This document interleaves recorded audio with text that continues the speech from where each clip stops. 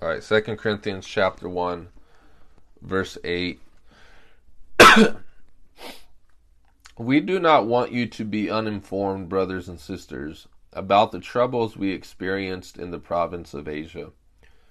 We were under great pressure, far beyond our ability to endure, so that we despaired of life itself. Indeed, we felt we had received the sentence of death. But this happened that we might not rely on ourselves, but on God who raises the dead. He has delivered us from such a deadly peril, and he will deliver us again. On him we have set our hope that he will continue to deliver us. As you help us by your prayers, then many will give thanks on our behalf for the gracious favor granted us in answer to the prayers of many. Now we'll just stop right there real quickly and we'll go back to verse 8. And Paul right here is writing the church of Corinth. And as it says here, it's 2 Corinthians, so it's his second letter. And actually there's a total of 3 letters that Paul had written. And we know this because he states it in the text, although we don't have his third letter. But that's besides the point. Nonetheless, he's writing to them, and he wants them to know something. He wants them to know that he's going through pressure. And he wants them to know that he's going through troubles, and they've experienced it in the province of Asia. And this is useful for them. It's not just like Paul is trying to vent, like just trying to get some stuff off of his chest. Right? This is something he doesn't want them to be ignorant of. And at times it's going to be necessary for you to explain what it is that you have gone through to other people. I didn't read it, but in the beginning, verse 3, he says, "Praise be to the God of and Father of our Lord Jesus Christ, the Father of compassion and the God of all comfort, who comforts us in all our troubles, so that we can comfort those in any trouble with the comfort we ourselves receive from God. For just as we share abundantly in the sufferings of Christ, so also our comfort abounds through Christ.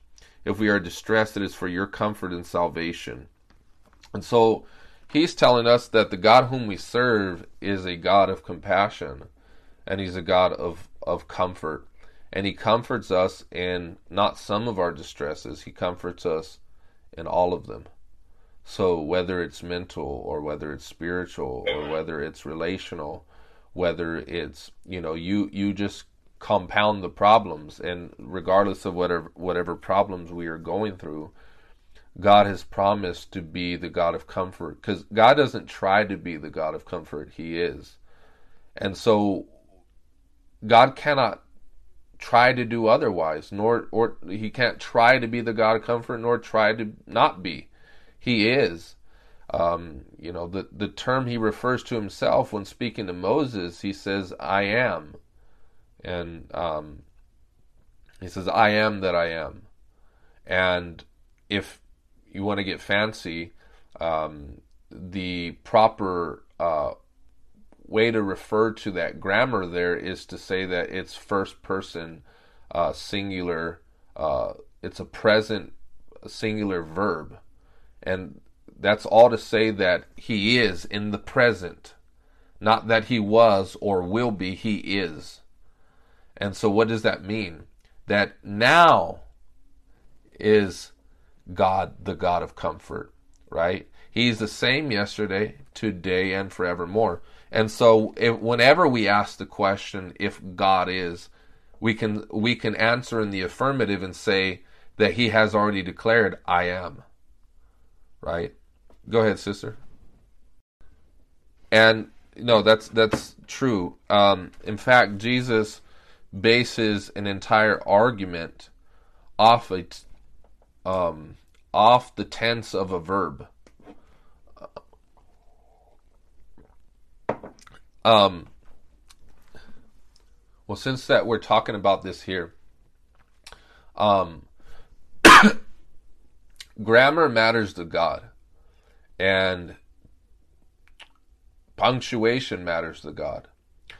The reason why it matters to God is because commas and tenses and verbs, they're all vehicles for communication. Commas communicate something. Tense communicates something. If I said I is not going, if I just start scrambling my words, you're not going to make sense of what I'm saying.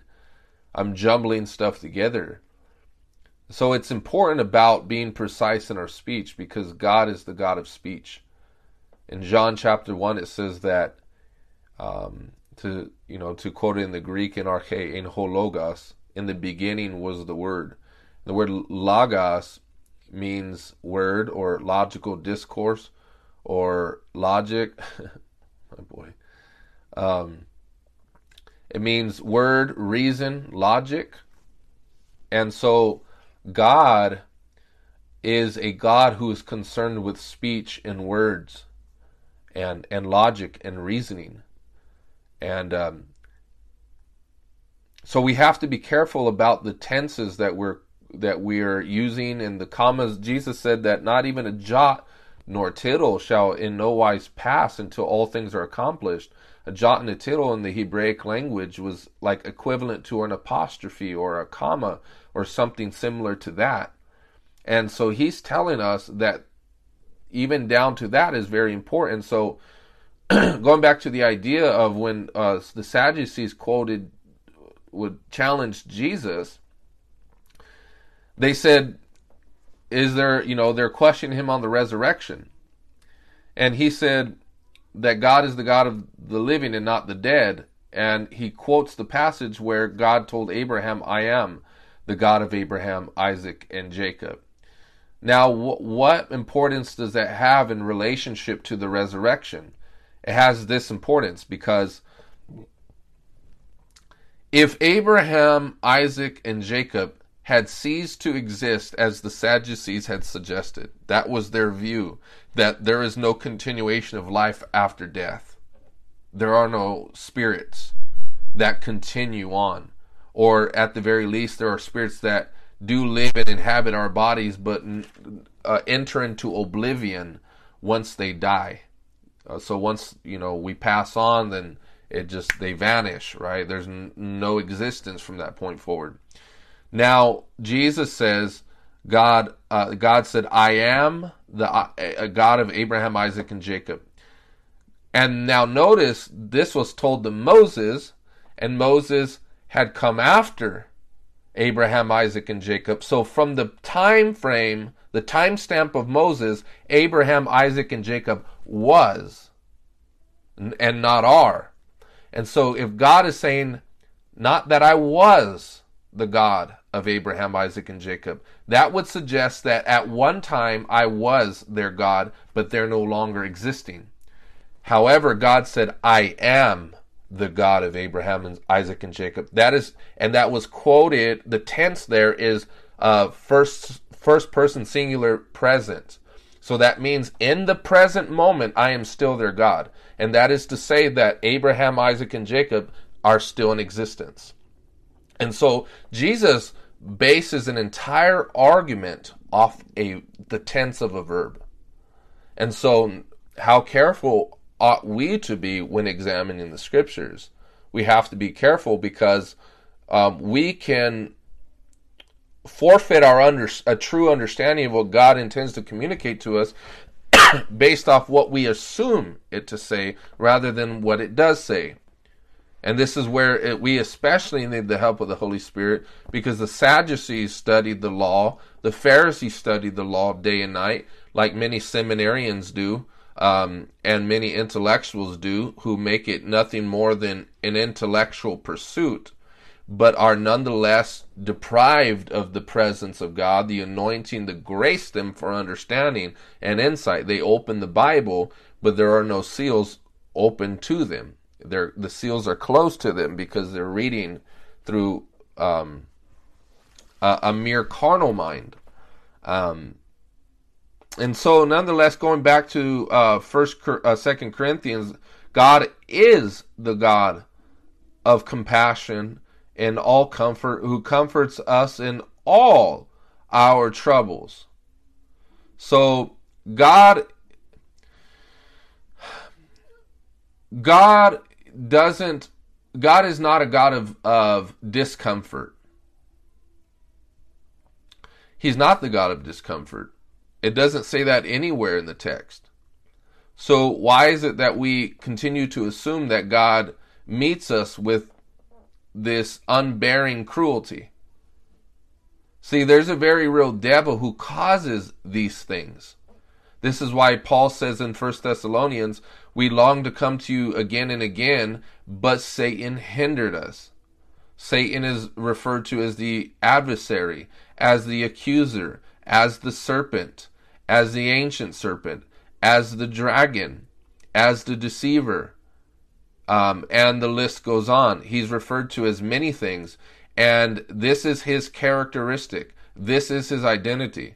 And so he meets us with peril. He meets us with danger. He meets us with sharp teeth like a lion, seeking to devour us through sin, through destruction. The Bible says that the devil comes to kill, steal, and destroy, but Jesus had come so that he would give us life and it more abundantly. So God is the God of comfort, and that is a consolation to us, that in all of our troubles, that God will meet us, will promises to meet us with comfort. So guess what? If you find yourself distressed about something, and as you begin to review your problems and you become more discouraged, you can be assured that those thoughts are not stemming from God. Because God's intent is not to make you more burdened than you are. His intent is not to make me more burdened than I am. The ministry of the Holy Spirit is that he comforts us in our weakness. He strengthens us in our weakness. He alleviates our distress. And so Paul is saying, the comfort that we've received of God when you are distressed, we now administer to you. And so why is it important that Paul is telling the Corinthian church that I would not have you ignorant of our trouble that came to us in Asia? Do we not find comfort as we review some of the persecutions of Paul? Because if they didn't go through trouble, we would be tempted to suspect that there's something wrong with us. I remember when I was a baby Christian, and I was like, dang, why am I going through all of this? And I was really perplexed because I thought I was doing something wrong. I thought, did I sin too much? Did I do this? Is God punishing me for my previous life? What is it that... And I remember reviewing there in 1 Peter where it says, think it not strange, my brothers, concerning the fiery trial that has come to try you, as though some strange thing were happening to you. But rejoice inasmuch as you are partakers of the sufferings of Christ. For the Spirit of glory and of God rests upon you. And so the suffering is indicative of the fact that you and I have treasure in us. We have value, and the enemy as a thief seeks to rob that value and confiscate it for himself. You know, the thing is, the Bible says in Haggai chapter 2, if I'm not mistaken, the Lord says the silver and gold are mine. Well, what does Peter say of our faith? That it is as gold refined through fire. And so God is working and refining by allowing the enemy to do such things to us. Not that God is, having a counsel with the devil and say, hey, here, do this to him. I understand we read the book of Job and we see that God permits such things. But God never incited the devil to do anything to us. The devil has his own will, just as we. He's a personal agent who has freedom on earth to wreak havoc on the church. And so our gold is refined as fire. And so God, the Bible says in Haggai, silver and gold are mine. So God wants what you have. and so does the devil. He wants you to be, the devil wants you to become a trophy for his kingdom. You know, has it ever occurred to you that God had suggested to the devil, he says, here's my servant Job. There's no one like him. It's as if a jeweler was telling a thief where the greatest prized possession was. Why? Because God can demonstrate his ability to keep in face of a competitive thief. Do you see? Now to him who is able to keep you from falling and present you faultless at his coming. Now to him who will preserve your spirit, soul, and body blameless until the coming of the Lord. God's ability is sufficient to keep us. And so, but Paul, just as we find comfort in his resume of spiritual suffering and physical suffering, and I know I do because I find that I'm not alone. That it's not a strange thing that I'm going through this. It's not a strange thing that you're going through what you're going through. Whatever it is, it's not strange. You know, Peter says, he speaks of the sufferings in his first letter, and he says, the same sufferings that are going on throughout the whole world among your brethren. And so, regardless of whether you're in a different continent, of a different culture, we are going through similar sufferings. And so Paul is saying, look, I don't want you to be ignorant of this, because in my admission of this, you know, because I remember when I was first saved, and I remember I had a pastor, it was my first pastor, and I would ask him a bunch of questions. And the reason why I was probing his brain and picking it was because I wanted to make sure that he was going through similar things as myself. Because I was just so uncertain about everything. I didn't know what to expect.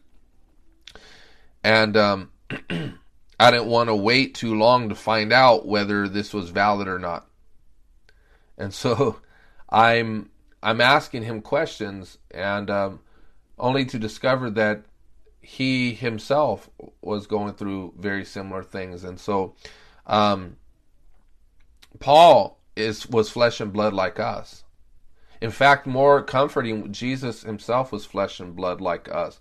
It says that he became a partaker of flesh and blood, so that as he took on the seed of Abraham, he might become a merciful and faithful high priest in things pertaining to God. And so, since he was tempted on all points like us, yet he did not sin, he is able to empathize with our sufferings. He's able to empathize. In other words, sympathy is, I'm standing at a distance from you, and my heart reaches out to you in pity. But empathy suggests I myself not only am pitiful and compassionate toward you, I understand exactly what you're going through. I've gone through it. And so, instead of a religious Pharisee looking down on us, jeering at us, and in a very condescending way looking down at us, Jesus rather comes to the side of us and begins to aid us, begins to strengthen us, begins to encourage us. And Paul says, we were under great pressure. So he doesn't just say pressure. He says great pressure.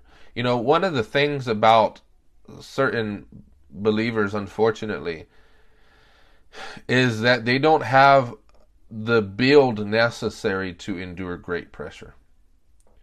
And in fact, the problem largely is that they don't think that they can expect great pressure, and therefore when it comes upon them, they might call it legalism, Or they might say, they might give all these different excuses to explain away why they don't have to endure certain things. I remember when we were church planting, there was this brother. I can't help but laugh because I know him. He was a real good friend of mine, so I can kind of laugh at him, and because I would laugh at him in front of it, like in his face, not to scoff at him, but like, come on, bro, we both know this is true, like sort of thing. And I remember, because he would be under a lot of pressure because, just like myself, we would do a lot of things for the church, and he was feeling sacrifice, and he was feeling the weight of sacrifice, and so he would help lead us in worship, and as he would open up, he'd always break down crying, like not just like in the presence of God, but he'd be like, "It's so hard." he would, and then my pastor at the time, we'd be like, "Bro, you're always breaking down. You're always folding. What's up, man?" He's all, "It's so hard." And like always talking about quitting. I'm like, "Bro, be quiet, move forward." Like that's not like you just like stubbed your toe or something. You're not going through pressure. You just didn't have coffee this morning or something, in a foot rub, in a back rub or something, And I know I joke about it, but the point though I'm trying to make is that we go through great pressure, and we should expect to, and by the grace of God, we can and should be able to endure. The reason why people fold like that a lot of the time is because they're soulish and they're fleshly. And so when the heat gets turned up, there's an incapacity to endure. And they feel like a living mess. They feel like a wreck. Because they haven't tapped into Christ as the source of their strength. The problem really, the reason why men and women are weak is because they're too strong in the flesh. That's the problem why. Guess what? No matter how strong you are, and no matter how strong you or I am in the flesh, when met with spiritual pressure, you will collapse. You're not strong enough for that. It's as oil mixing with water. There's an incompatibility. It's a categorical fallacy. It's like me saying I smell the color blue or I hear the number 1. It's incompatible. You can't match flesh with spirit. So when we're up against principalities or demons, it's of no wonder why people are folding the way they do, because they're trying to match what is unmatchable. You have to contend by the Spirit. Therefore it says in Ephesians 6, be strong in the Lord and the power of His might. The power of His might. Not our power. We might look at a Navy SEAL and be intimidated. The interesting thing is, I've met soldiers who are Christians, but they were infants in the Spirit, very weak. So that is suggestive of the fact that no matter how strong you are in the flesh, if it doesn't translate to the spiritual, you are weak. You're a weak individual. Amen. And yet the most frail even youth who have come to meet their God and know their God and dwell with their God and are intimate with their God, they have a strength greater than a Navy SEAL. Why? Because the Holy Ghost is greater than men. His wisdom is greater than the wisdom of men. Hallelujah. Why? For what purpose? To confound men. To leave them speechless. Why is it that Jesus was in the temple at such a young age confounding the scribes and the Pharisees? Was it because he was God in the flesh? No, it wasn't. He didn't rely on his omnipotence. He didn't rely on all of his knowledge. Philippians tells us this. Though God, he did not cling to his rights as God, but made himself of no reputation and took upon him the form of a servant. And as he emptied himself, he became obedient, even obedient to the death of a cross. So he was found in fashion like us and lived a life like us, dependent on the Holy Ghost. Though God, he was man, dependent on the Spirit. And so the grace that would make for such wisdom was upon Christ, because he appropriately and had yielded to the Spirit. And so why? Because God, the Bible says this, Paul says this actually in 2 Corinthians, but later in the chapters, he says, we have this treasure in earthen vessels, so that the excellency of the power of God might be manifest, that it's not from us, but from him. And so, why is it that, you can get someone, again, who's very frail in the flesh and who has much strength in the Spirit, so that you can look and see that the excellency of that power is not from them? Why is it that, for example, and I just say this as a reference point, why is it that someone like myself will confound intellectuals who have their masters in theology? Because they aren't called, I am. So grace is on my life to give me insight where they lack. Why is it that, Daniel far excelled above the astrologers and the soothsayers? What did Daniel say? He says, this revelation has been revealed to you, O king. And he says, I'm not wiser than all of the living, but that you may know there's a God who reveals secrets. This dream interpretation has been shown to you. So what was the purpose? To point to a God who is excellent in wisdom and knowledge. So it's not about us. Even Paul says that. And that's what, see, this is what people need to understand. When someone is anointed, truly anointed by the Lord, and operates in power and authority, and and I'm not talking about someone getting upset with things like, maybe their character flaws or something like that, but they get upset with the grace that they carry. Those people are carrying an antichrist spirit. See, you got to be careful when someone's anointed by the Lord and you contend against them, because you might be operating under an antichrist spirit. Because they're not just any man. They're not just any woman. They're a man or a woman of whom the anointing of the Holy Ghost rests. So that, Jesus says this, if you receive them, you received me. And I can show you in the text where it says that. And who was he referring to in context? He was referring to the ministers. And that's why, but I think you get the point. That's why, for example,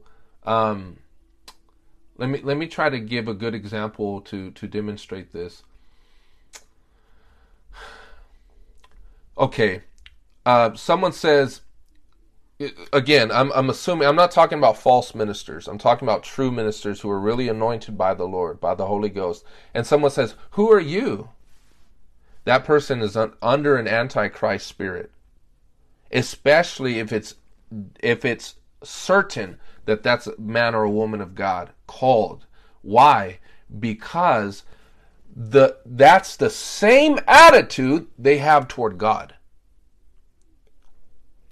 You can't submit to a God you cannot see if you can't submit to a man of God or a woman of God whom you can see. Amen and hallelujah. Go ahead, sis. The reason for that is because there is a proper rank. That's why the Bible even says to Timothy, he says, rebuke not an elder. And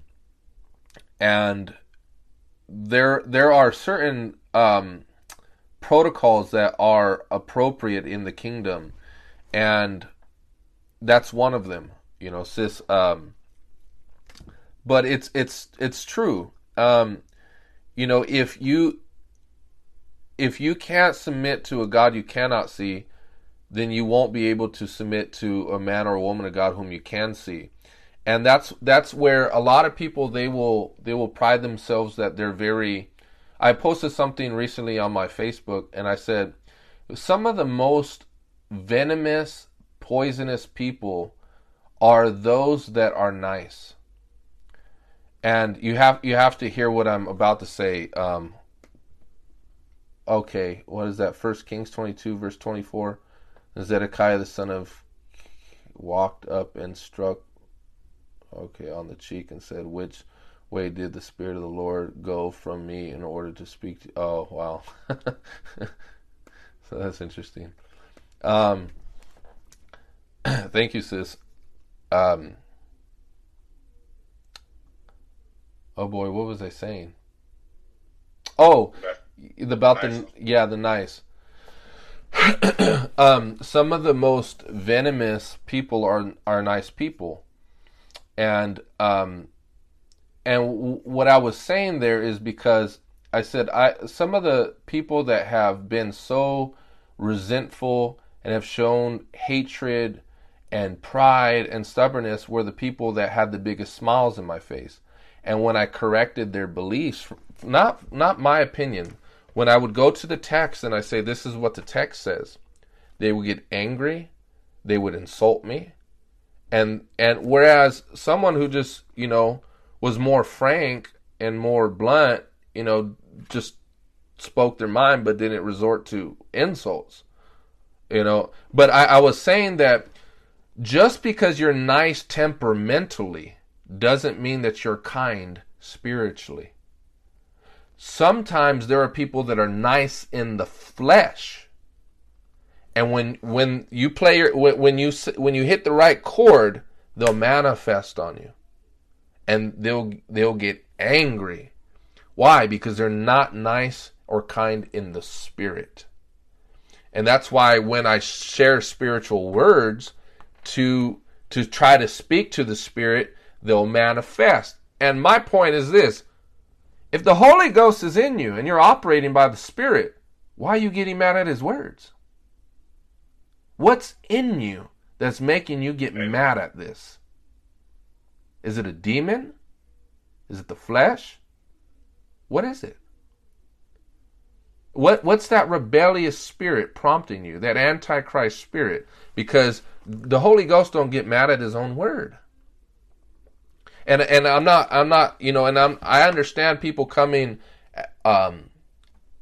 just are very obnoxious, very just ugly. I'm not talking about that. I'm just talking about a pure, simple delivery of the word. Let's talk about the word, and people manifest. Why? Because every thought comes from a spirit. So there's a spirit speaking to you about what you think the Bible is saying. And it's not the Spirit. It's not the Holy Spirit. It's different spirits. It's either your spirit or a demon spirit.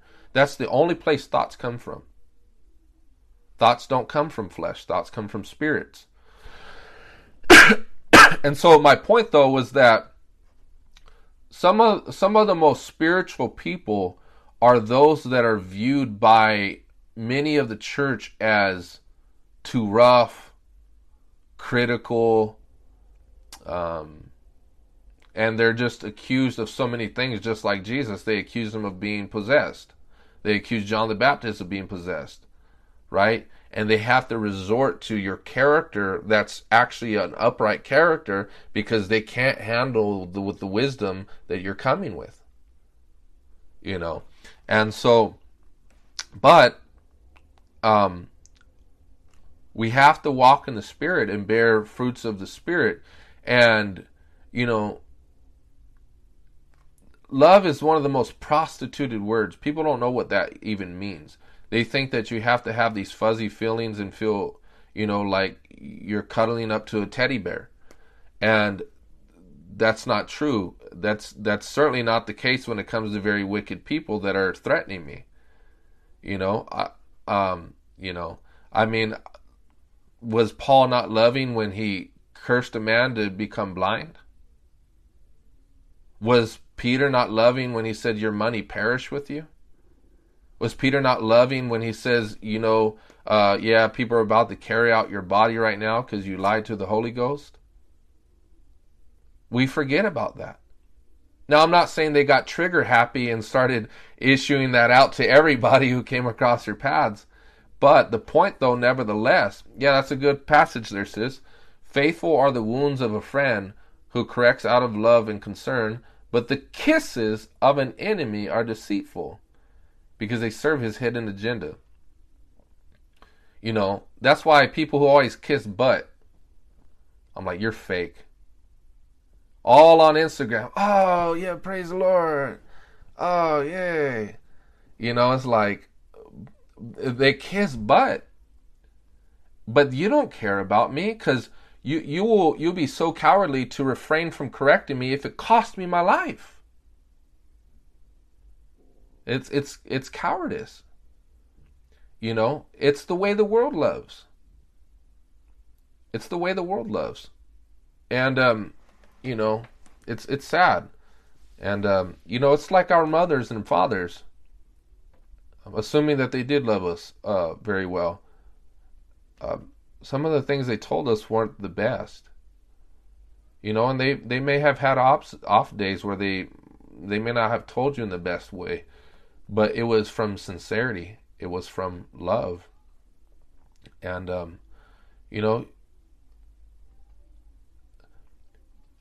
you find out who really loves you, I think, by two ways. When you suffer and when you do well. Not just when you suffer. Because if you look in the Old Testament, I forgot who it was, but there was a man there was certain soldiers that were only able to fight with the man of God when he was in the valley. When he exited the valley, they no longer were in partnership with each other.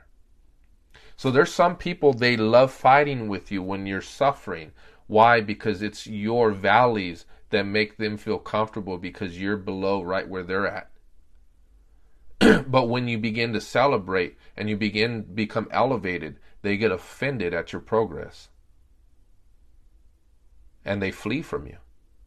Now there are also others that are different in their temperaments and they will celebrate with you. Right? But when it comes to you suffering, they're like, later, that's too much of a burden, gotta go, bye. Positive vibes. Nah, I only need positive. Alright? That's what they say. Like, I ain't got time for all that. Like, I need positive vibes. Right? And no. Paul says this. He says, this is the epitome of love. Rejoice with those who rejoice. Weep with those who weep. You need both. That's love. Is that I can celebrate when you celebrate, even if I'm not celebrating myself. I don't grow envious. I don't grow jealous. And I can also be with you while you suffer, even if I'm not suffering. Because guess what? When the people you love suffer, that's an inconvenience to your comfort. Amen. And can you suffer when you're doing good and it's an inconvenience to your celebration? So guess what? You're just getting married and you found out someone you loved died. You have to go to a funeral. Do you get upset at that? That's what I'm saying. Sometimes we might deceive ourselves because we got big smiles. It's like, I remember some years back, there was when I was doing a work here in my town, and there was this brother. He was very, very, because he used to be a homosexual. And so he was more on the feminine side. And that, no, I'm not saying that, once he converted to Christ, I'm not saying that everybody got to be macho, but, if they have some feminine overtones and they're not gay, hey, God makes different people different. That's fine. Just as long as you're not swinging the wrong way. But, he would be like, oh, brother, and buy me gifts and, do all that stuff. But when I would tell him, like, hey, bro, I need you to buy some cups for our gathering later, get all bent out of shape. Why? Because he didn't want to take directives. And even if it's in a humble way, not like, hey, go fetch me. No. It was, hey, brother, I need you to go buy some cups for our gathering today, and I will pay you back. And then immediately start manifesting in the flesh. Why? Because everybody is jolly until when it comes down to sacrifice and it comes down to obedience. It comes down to, getting in a fight with, not with your brother, against your brother, but with them in order to serve people. And that's what it was for. It was so that we can buy coffee for lost people to come in, have like snacks or coffee before we had our gathering or whatever, just to be hospitable to people. And, and so can we have the love and the sacrifice to exit outside of ourselves? Can we exit outside of what our concerns are and ask ourselves, what is the concerns of the kingdom? Because even though, here's the thing that I've learned, everybody at the end of the day is really concerned for self.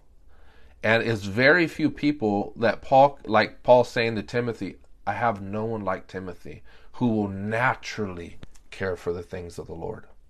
Naturally. For some, it's like pulling teeth. For some, it's like trying to take a cat a bath. You will come out scathed.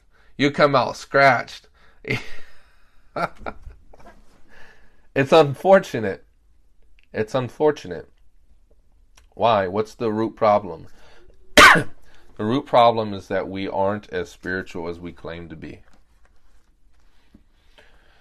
We got a lot of religion, a lot of soulish feelings, a lot of rebellion. Like just yesterday, I had a post on Facebook, and there's this girl that had the audacity to start insulting me. Just appealing to ad hominems because she couldn't stand against the position I was taking. And just saying, oh, you're smoking some good weed, what high you on? And she's claiming to be a Christian. I'm like, really? Why do you have to appeal to insults? Because, we treat our brothers and sisters this way when it's not even true about me. It's not even true. You're slandering me, I can see if it was true that maybe, I was like she was said a lot of other things about me. If those things were true, then they're true. But even if they were true, we're talking about the word. Why do you have to talk about me? It's like Dore Love. When I went on live, I don't know if you guys seen that, but it's ridiculous. It's utterly ridiculous. We need a reform in the church when it comes to our character. We need a reform in the church when it comes to our attitudes. I know that none of us are perfect. We might have faults and stuff like that. But at the end of the day, when push comes to shove, can you still love? Can you still push forward? Can you still say no to sin? Can you still sacrifice? Can you?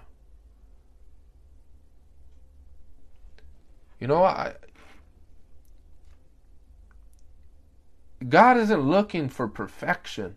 He's looking for commitment. He's looking for heartfelt commitment, dedication. Whether I'm suffering, I will commit. Whether I'm doing good, I will commit. Whether things are in my favor, I will commit. Whether they're not in my favor, I'm going to stay consistent on the narrow road. I'm going to love God's people and love Him. Regardless.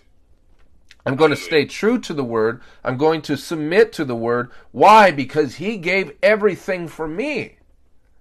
I must now therefore yield my body. We must yield our bodies as a living sacrifice, holy and acceptable unto the Lord. People say all day long, I'll die for the Lord. He's telling you to live for Him. And you can't do that.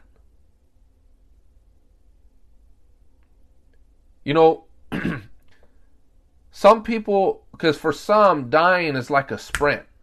It's like, oh, just put a bullet in my head. Oh, cool, I'm gone. You know, that was quick. And then you go on the other side. Hey, I'm in heaven now. Praise the Lord. Versus going through a marathon and you're dying by 1,000 cuts and some people don't make it. You know, the reality is that some people would have made it if they died in an instant with a bullet by their persecutors, but they won't make it through a marathon. Because some are sprinters and not long-haul joggers. You have to be able to not only have the zeal to go forward, but the wisdom to appropriate and conserve your energy. That's where we're tested. But I'll say a little bit more about this, and then we'll close. Verse 9, indeed we felt we had received the sentence of death. So he says it's beyond our ability. He says we are under such great pressure beyond our ability to endure. Do you think God was not ignorant to that? He's seen. In fact, Paul tells us there's a specific purpose for that, and he tells us in verse 10, he has delivered us, verse 9, indeed we felt we had to receive the sentence of death, but this happened that we might not rely on ourselves, but on God. Let me give you some examples of how you might rely on yourself. Well, let's first take a biblical example. What did Abraham do when to rely on himself? He wanted a promise from God. What did he do? He did some pretty shady stuff to his wife. It's like, he slept with Hagar. Even though Sarah, kind of consented to it.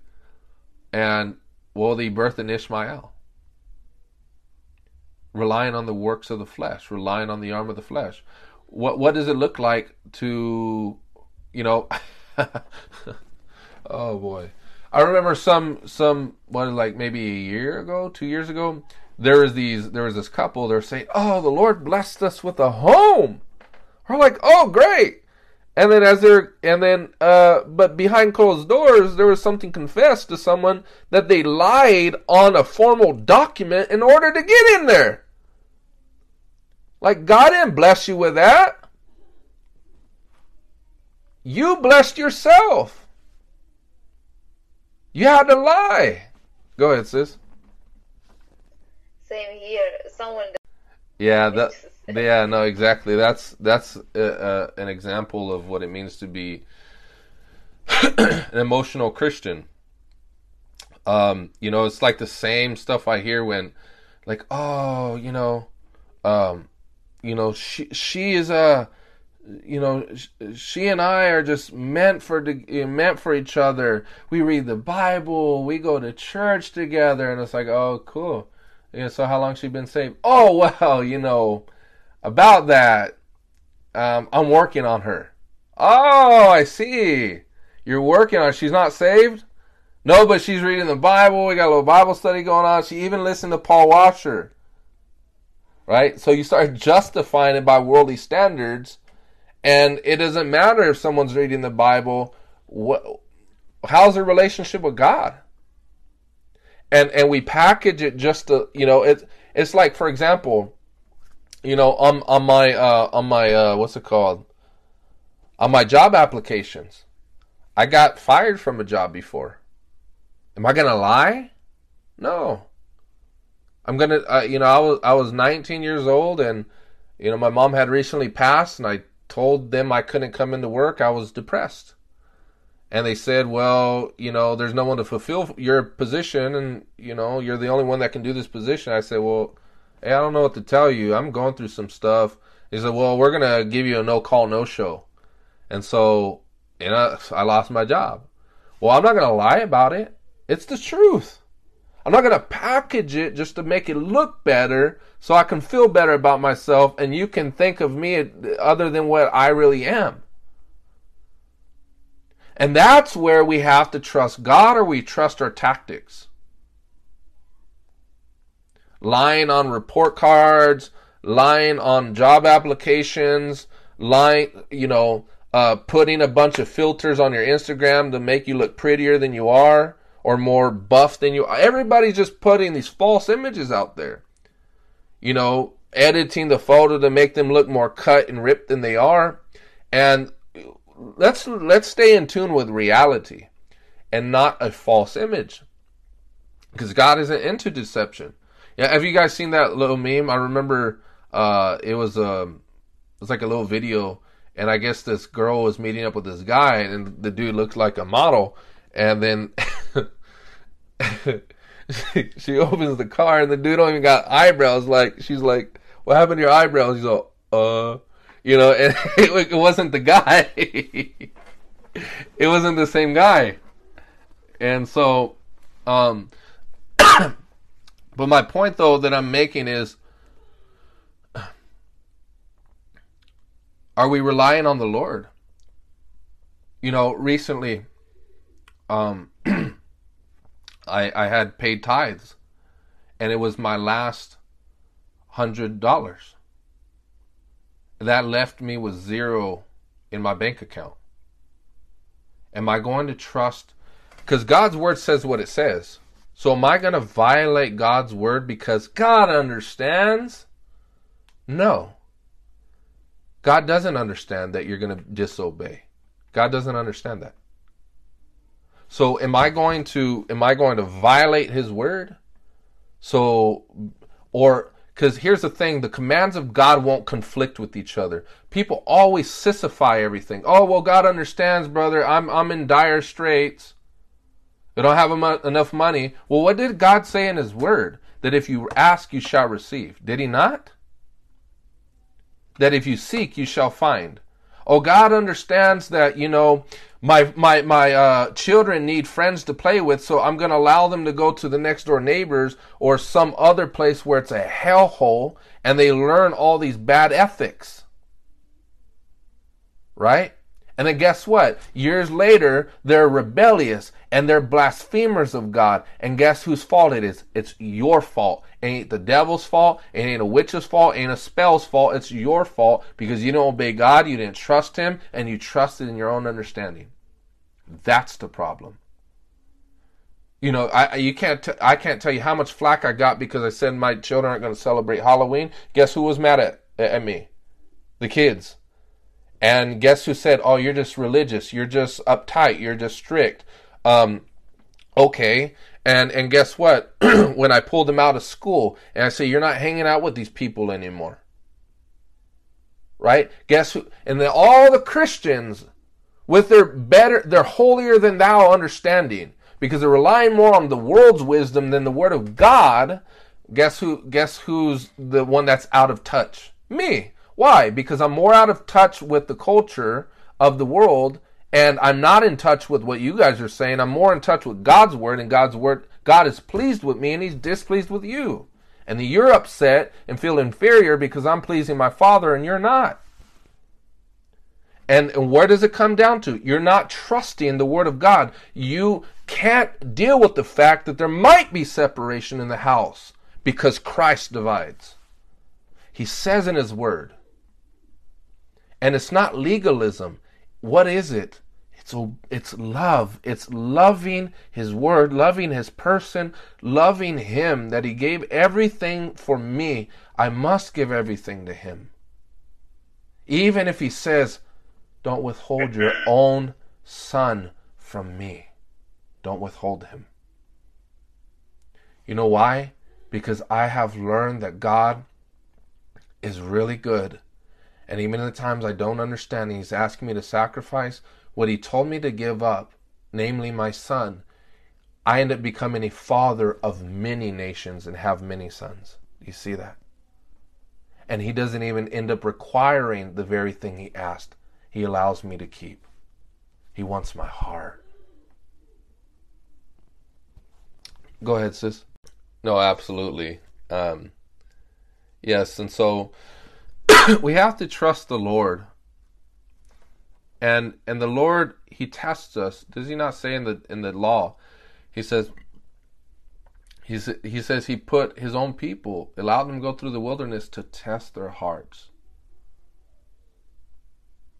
God already knows what's in your heart. You don't a lot of the times. I don't. People people say, "Oh, we're in love. We just want to get married." And then it's like the so-called love is tested when you're put through the fire. Anybody can say vows. Anybody. They're doing it all the time in Las Vegas. They meet someone the first night and they're already saying vows. It means nothing. We're tested. We're tested. And Paul was tested with something that he couldn't endure in himself. Why? He now has an option. Do I go to the God who can strengthen me? Or do I do this myself? Do I follow a satanic wisdom? Or do I follow? I want you to understand that every time you say yes to your will, that's satanic. That's pleasing demons. That's a scary thought. Amen. To please demons.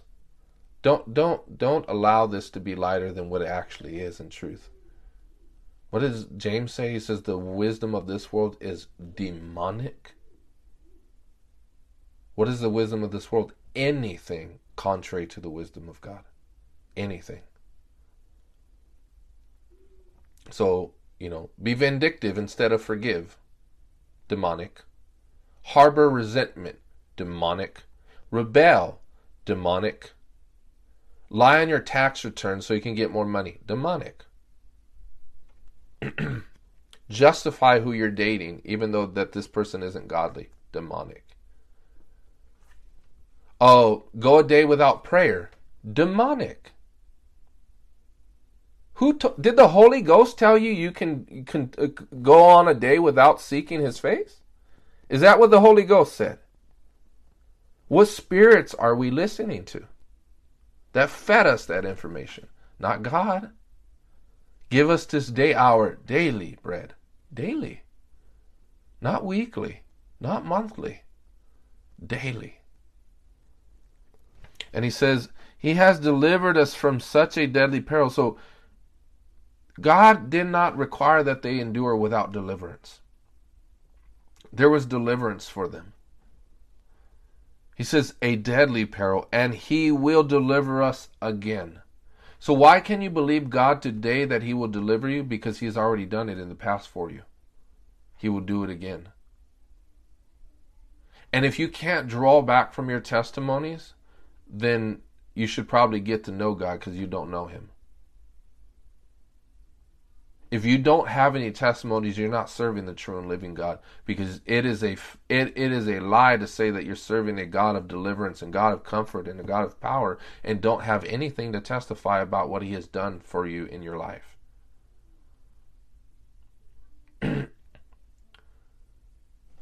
Did not David says, I will recount the deeds of the Lord, for they are too numerous. I've wanted to in the past to write down everything that God is, like every testimony, but I'd probably have a pile of pens and forget because God does so much. And there will be times that God has done things that I was ignorant of that He was doing behind the scenes. This car should have hit us, we should have died, or something should have happened. But God has been gracious.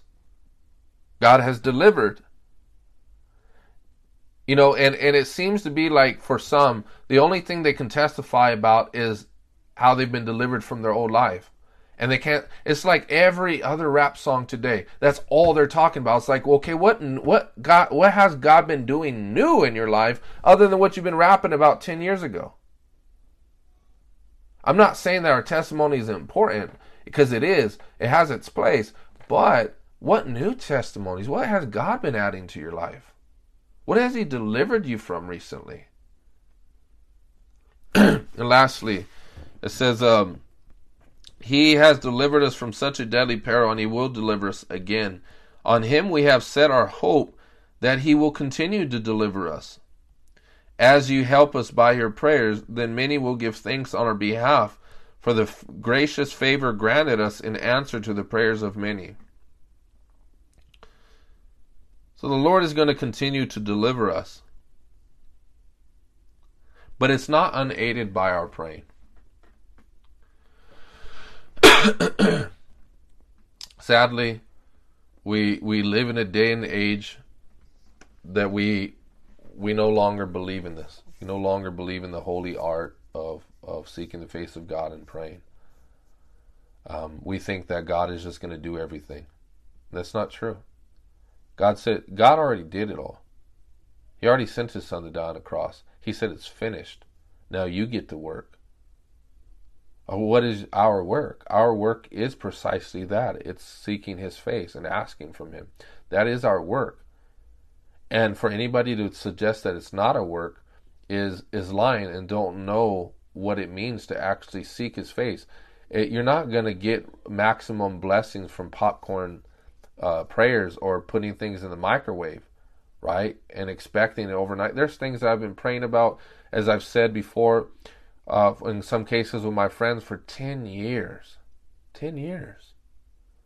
It's a long time. Times I grew faint-hearted. Times I wanted to give up.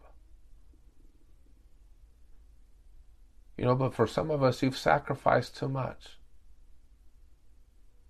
And you've gone too far that to go back is too long of a journey.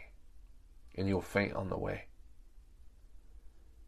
You've traveled so far that though you're thinking you might faint if you continue forward, it is equally true if you faint if you go backwards.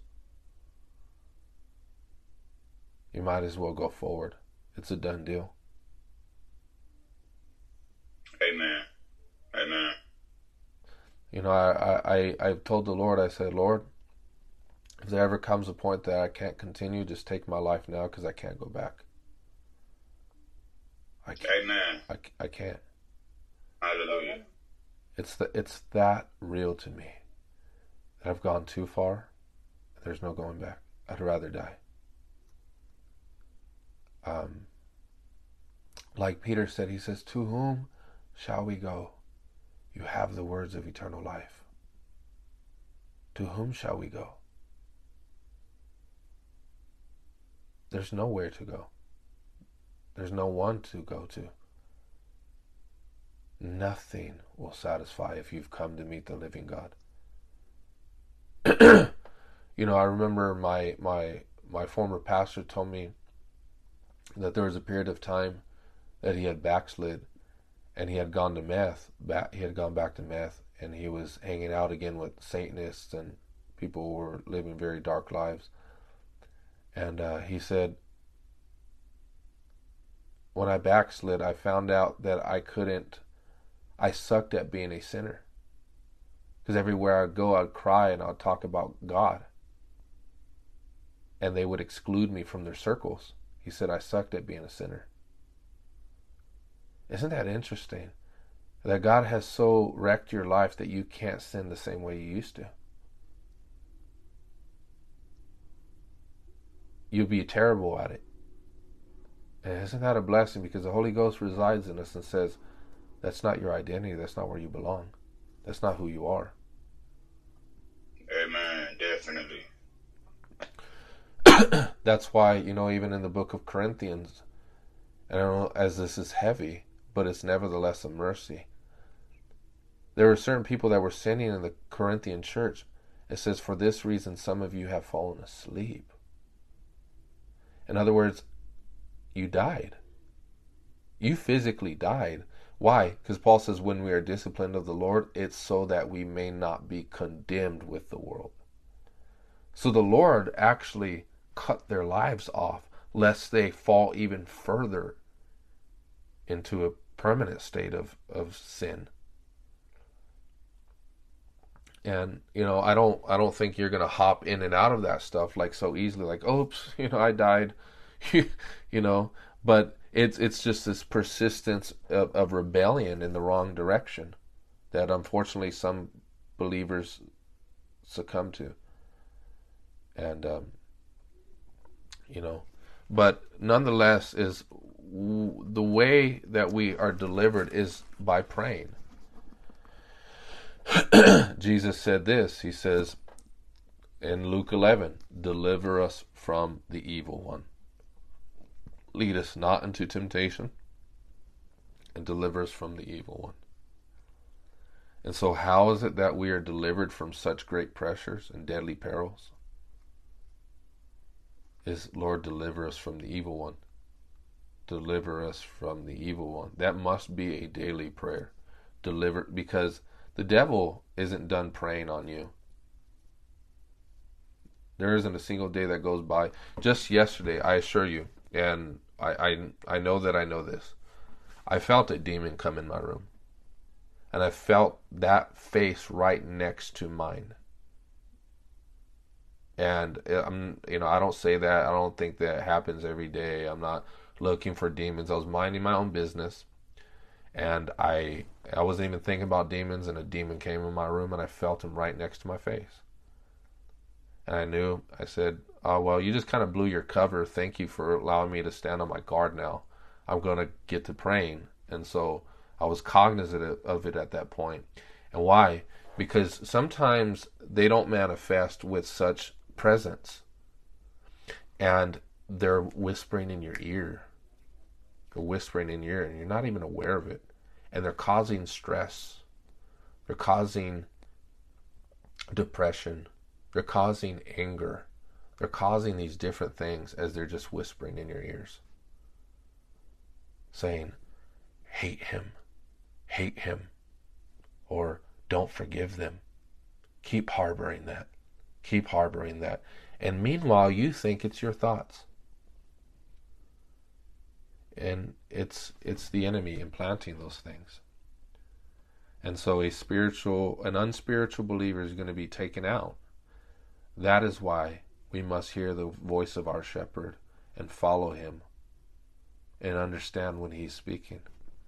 Amen. Because the more we condition ourselves to say no to his voice, the lower his voice becomes. The lower and lower and lower and lower. And so may that not be us.